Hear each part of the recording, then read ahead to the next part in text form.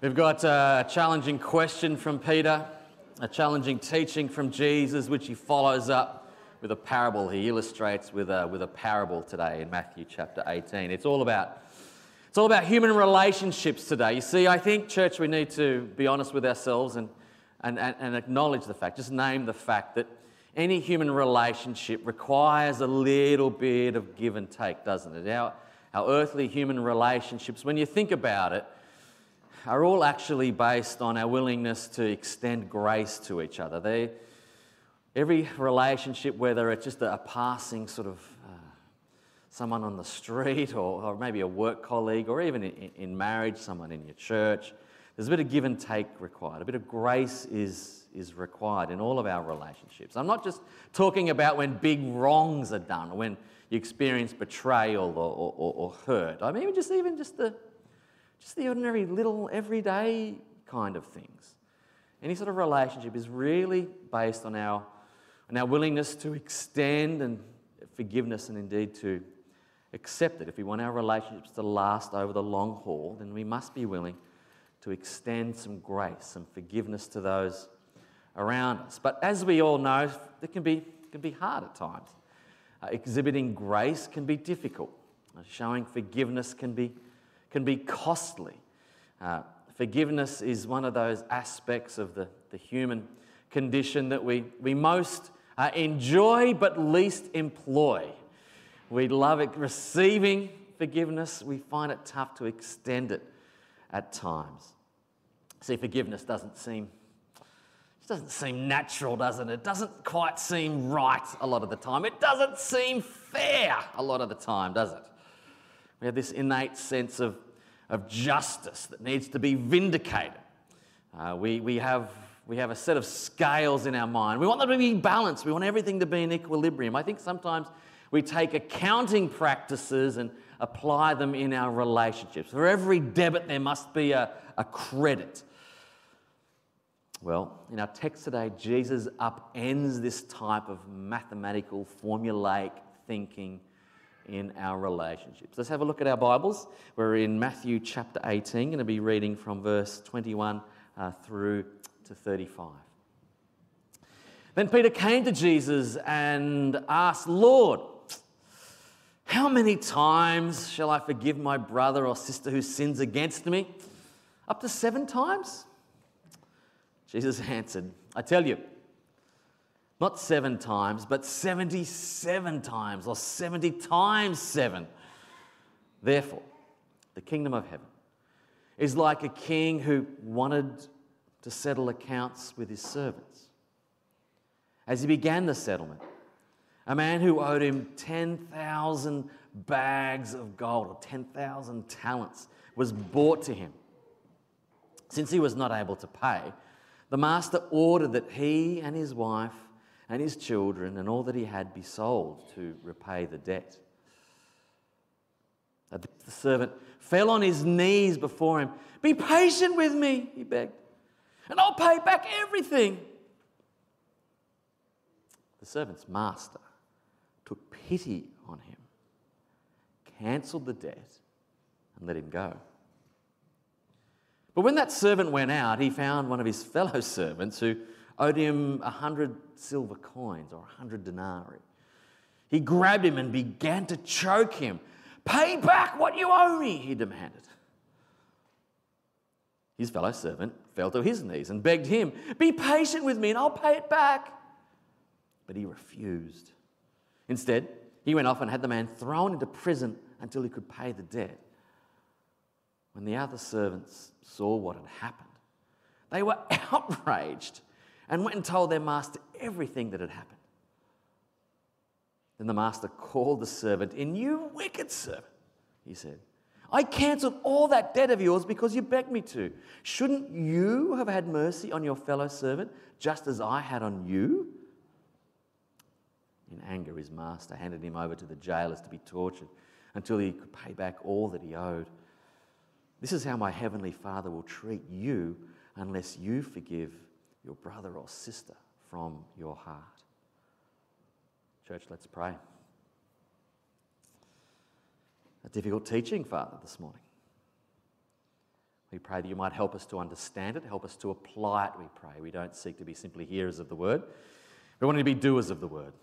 Help us to put this into practice in our lives. We pray that my words might be your words. We pray that I might decrease and you increase in all that is said and in all that is heard. And all the people said, Amen. So, Pete comes up to Jesus with a bit of a question, wanting to know how long do I have to keep putting up with this bloke? How long should I keep on forgiving my brother who is sinning against me? We don't really know what Peter was thinking. Maybe he was talking about his actual brother Andrew, of course. If you know the Gospels, you know that Peter and Andrew are two fishermen. Maybe Peter was thinking of his actual literal brother Andrew. Maybe Andrew had borrowed Peter's donkey and crashed it, or he'd borrowed his camel and brought it back empty. Maybe he borrowed some shekels for a big night out in the town in Galilee and didn't repay him. Maybe Peter was getting frustrated with his little brother Andrew. We don't know what it was.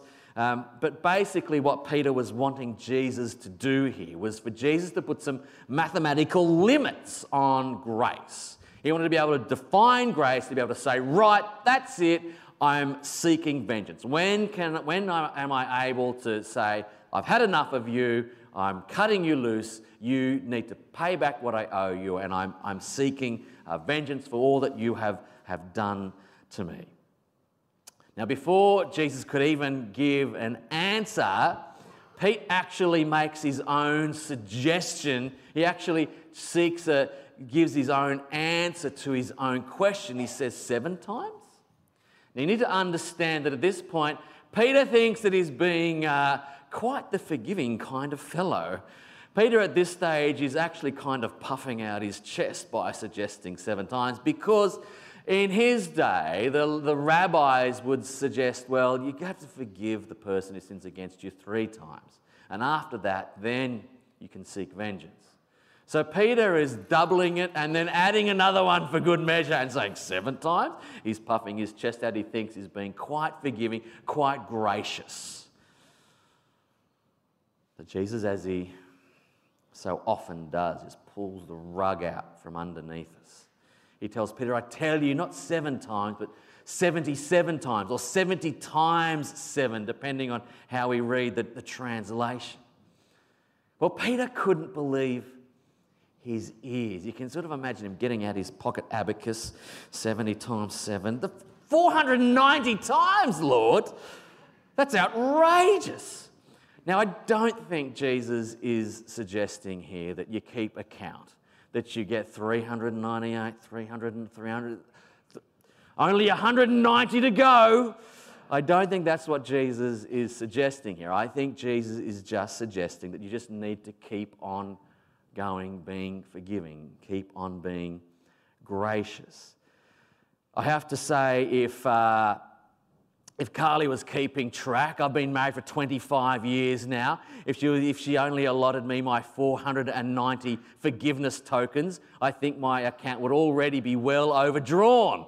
I think I would already be well and truly in debt. So I think what Jesus is saying here is saying, just don't keep count. I think if you were actually in the business of keeping a tally, you'd lose count and you'd actually just get into the habit of forgiving anyway, wouldn't you? And I think that's what Jesus is saying here. So, because this is difficult for us, because we often find forgiving those who wrong us hard, and we have this innate sense of justice and we want righteousness to be done, it's a difficult concept. It can be hard at times. Jesus followed up this teaching with a parable. He tells a story about a man who owes the king 10,000 talents of gold. Depending on the translation, bags of gold. It's more closely, it's 10,000 talents of gold. Now, the first thing you need to understand about this number is that it is an incredibly large amount of money. Now, I know in your head, you've probably even heard a minister or two speak on this. Yeah, I know, Pete, he's talking about millions of dollars. No, he's not talking millions. We're talking billions. We're talking hundreds of billions of dollars. We are talking national debt kind of numbers here. To put it in perspective for you, King David, the mighty King David, the loftiest, most powerful king in all of Israel's history, when they went, he wanted to build the temple. He donated, his son ended up building it. He donated 3,000 talents of gold, 7,000 talents of silver. So we are talking about nation-building kind of numbers. Imagine the nation's biggest project that the Prime Minister wants to announce and all the hundreds of billions of dollars that might be needed for it. That is the sort of money that this fellow has been forgiven. So he's probably not the king's butler or valet. He's probably not the chauffeur of the king's chariot.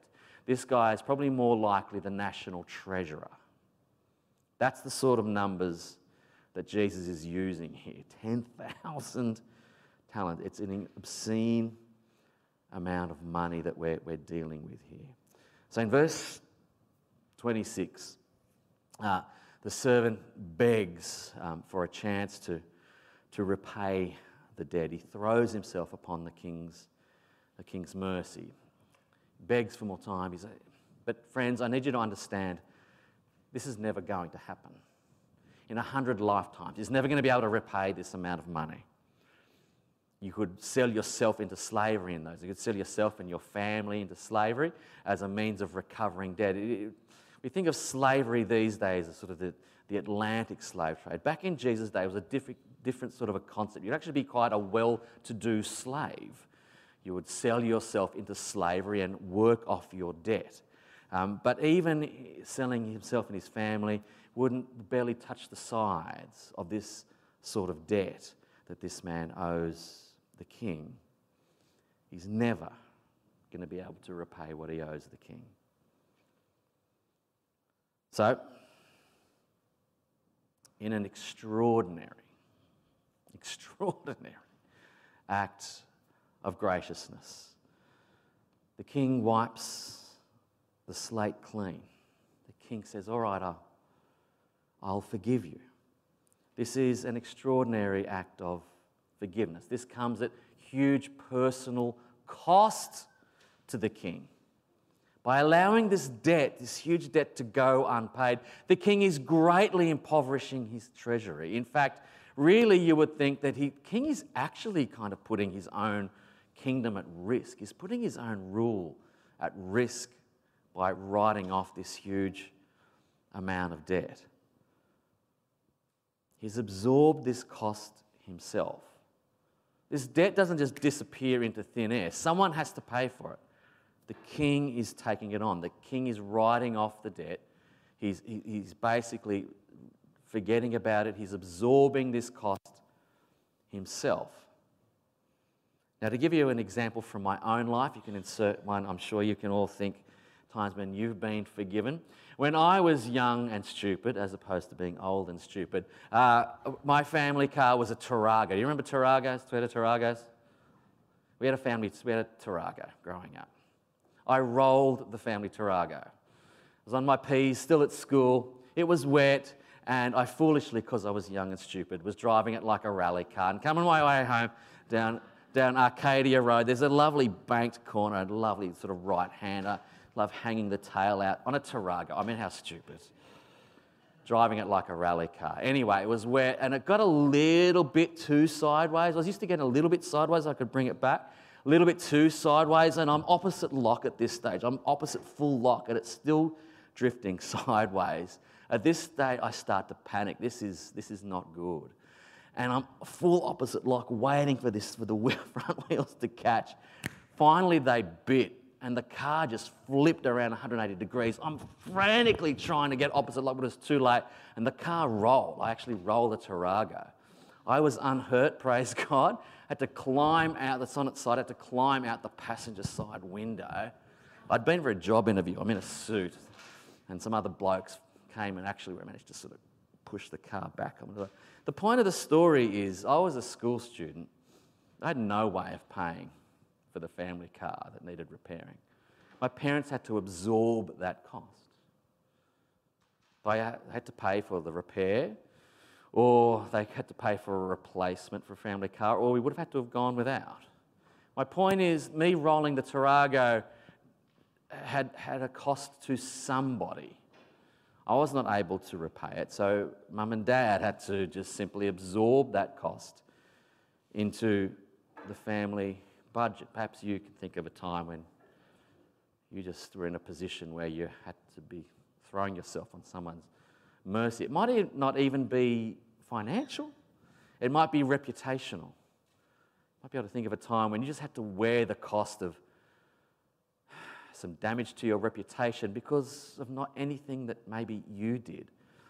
It happens in ministry quite a lot. It's happening in the church at the moment. People just having to wear a bit of reputational cost because people don't actually understand what's going on elsewhere behind the scenes. There's a public story, but there's a lot more that other people don't know. Perhaps you've experienced that in your working life. You absorb the cost yourself. The debt doesn't vanish. Someone has to pay. Someone has to absorb this cost. But nevertheless, the king wipes this man's slate clean. He doesn't reduce the debt.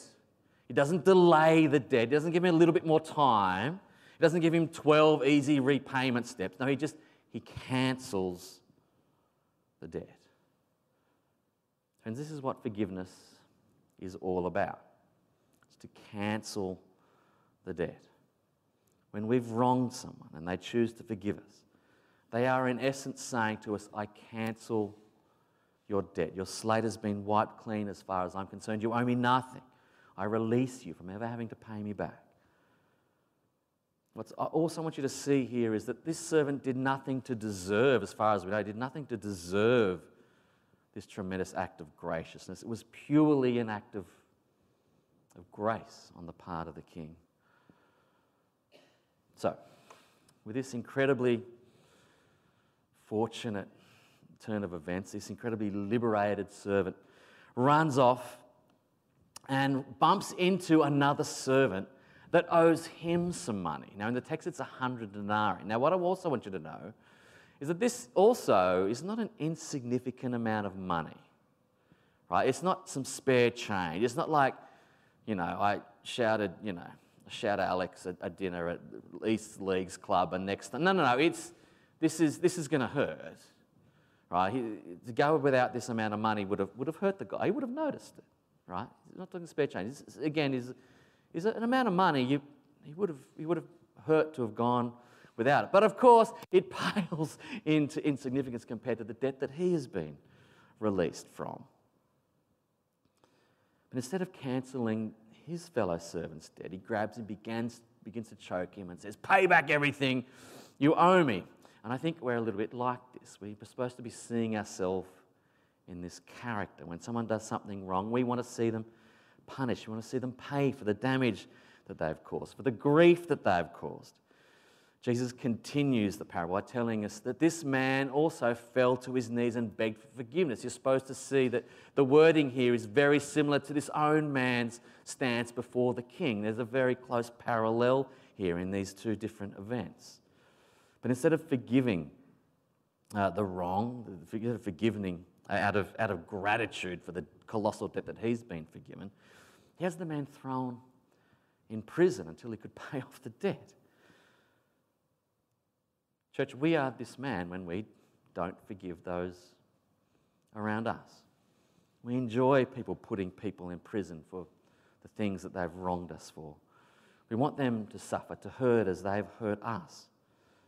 I think we put people in prison in various ways, don't we? We might put them in prison with our words, launch a verbal assault, or we might even just use the silent treatment, perhaps, imprison them in a cone of silence. Perhaps you're holding someone in prison right now, trying to make them feel miserable, perhaps, determined to punish them for something that they've said or done. That describes you. Then let's pick up the story again to see what happens. Now, someone saw what had happened and they report it to the king. Well, the king is not happy, of course. The king realizes something about this man's character at this point. The king was gracious, but at this point he realizes that there's something going on in this man's heart, and he doesn't like what he sees. He has the man brought back into him for a dressing down. You wicked servant, says the king. I cancelled this debt of yours because you begged me to. Shouldn't you have had mercy on your fellow servant just as I had on you?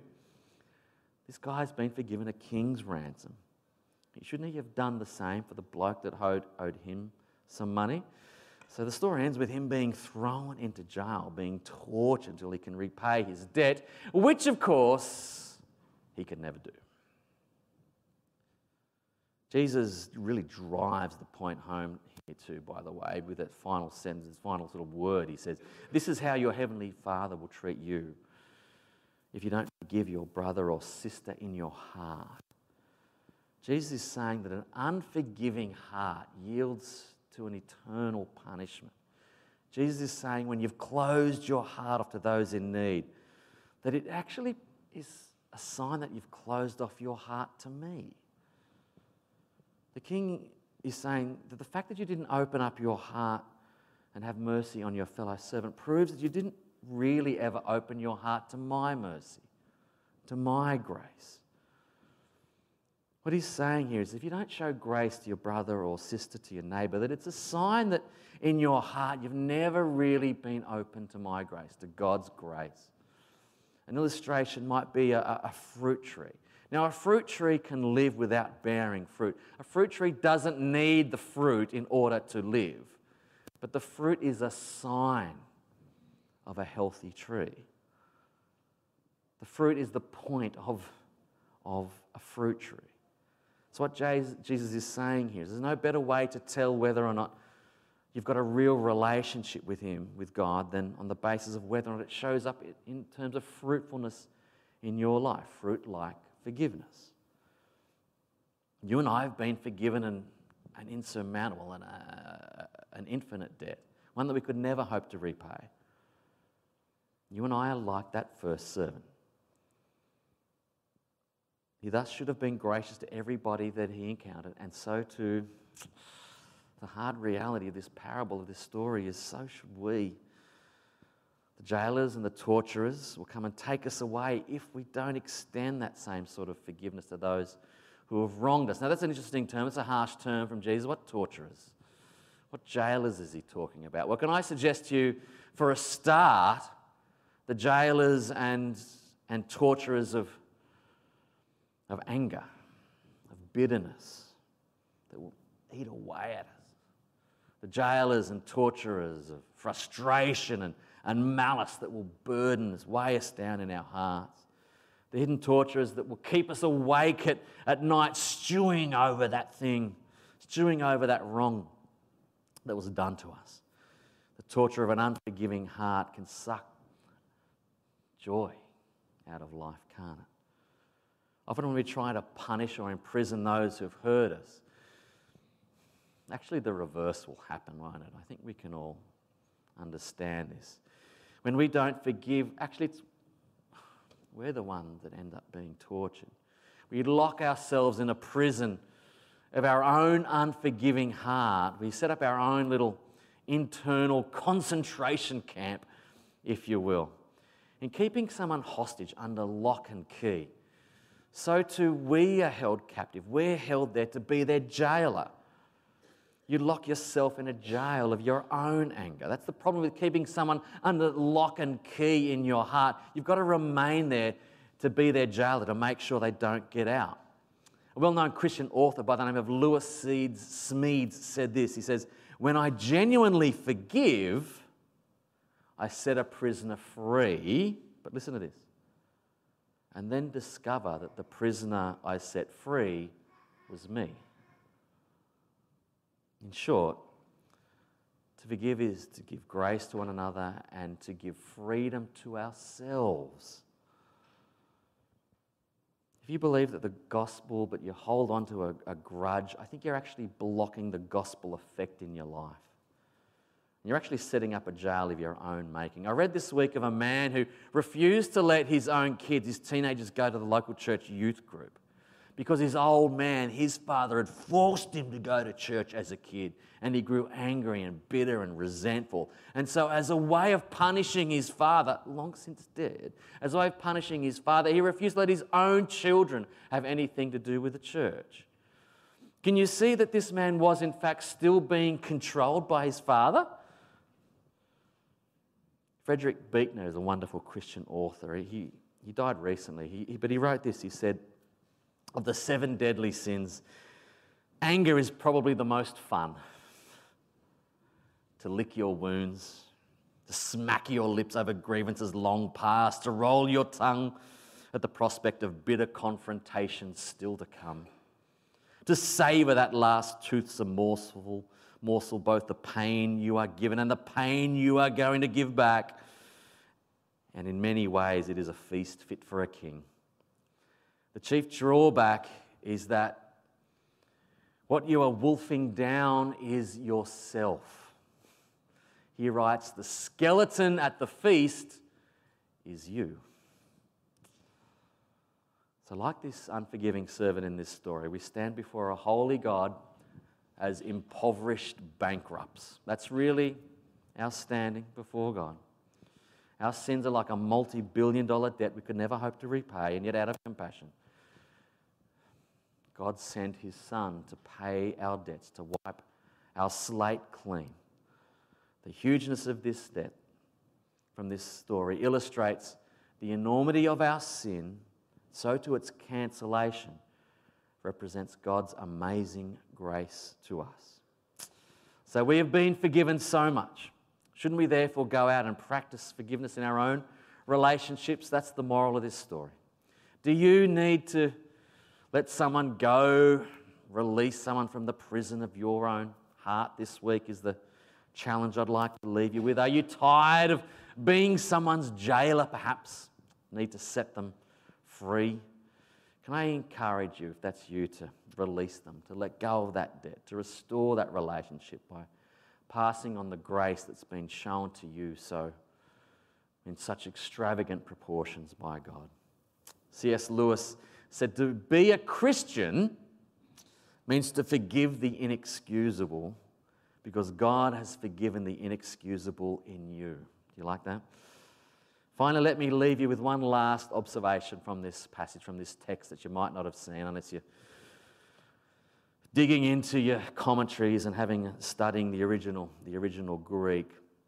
By far the word that is used most often for Jesus in his own emotional life was this word we find in verse 27, if you've got it open in front of you.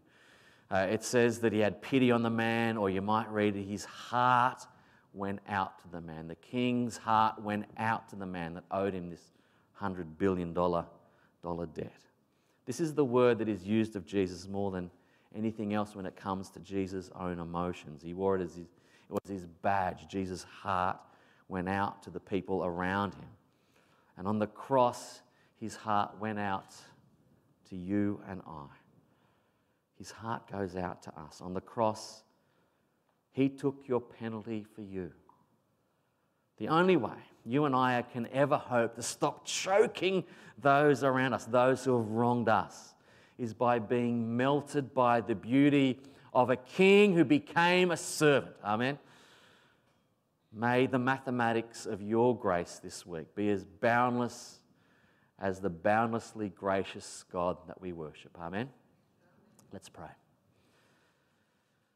Heavenly Father, this is a difficult task. It's a difficult calling, difficult passage, a difficult teaching from Jesus. Help us to let go of our anger and thereby free ourselves, thereby exhibit the same sort of graciousness that you have showered upon us. Give us strength, bravery, and wisdom. Father, we pray that you might help us to know where indeed to not allow ourselves to be used or abused, but to simply extend grace and forgiveness as far as it depends on us. May your mercy, may your grace be evident in our lives this week. In Jesus' name, the people said, Amen. We're going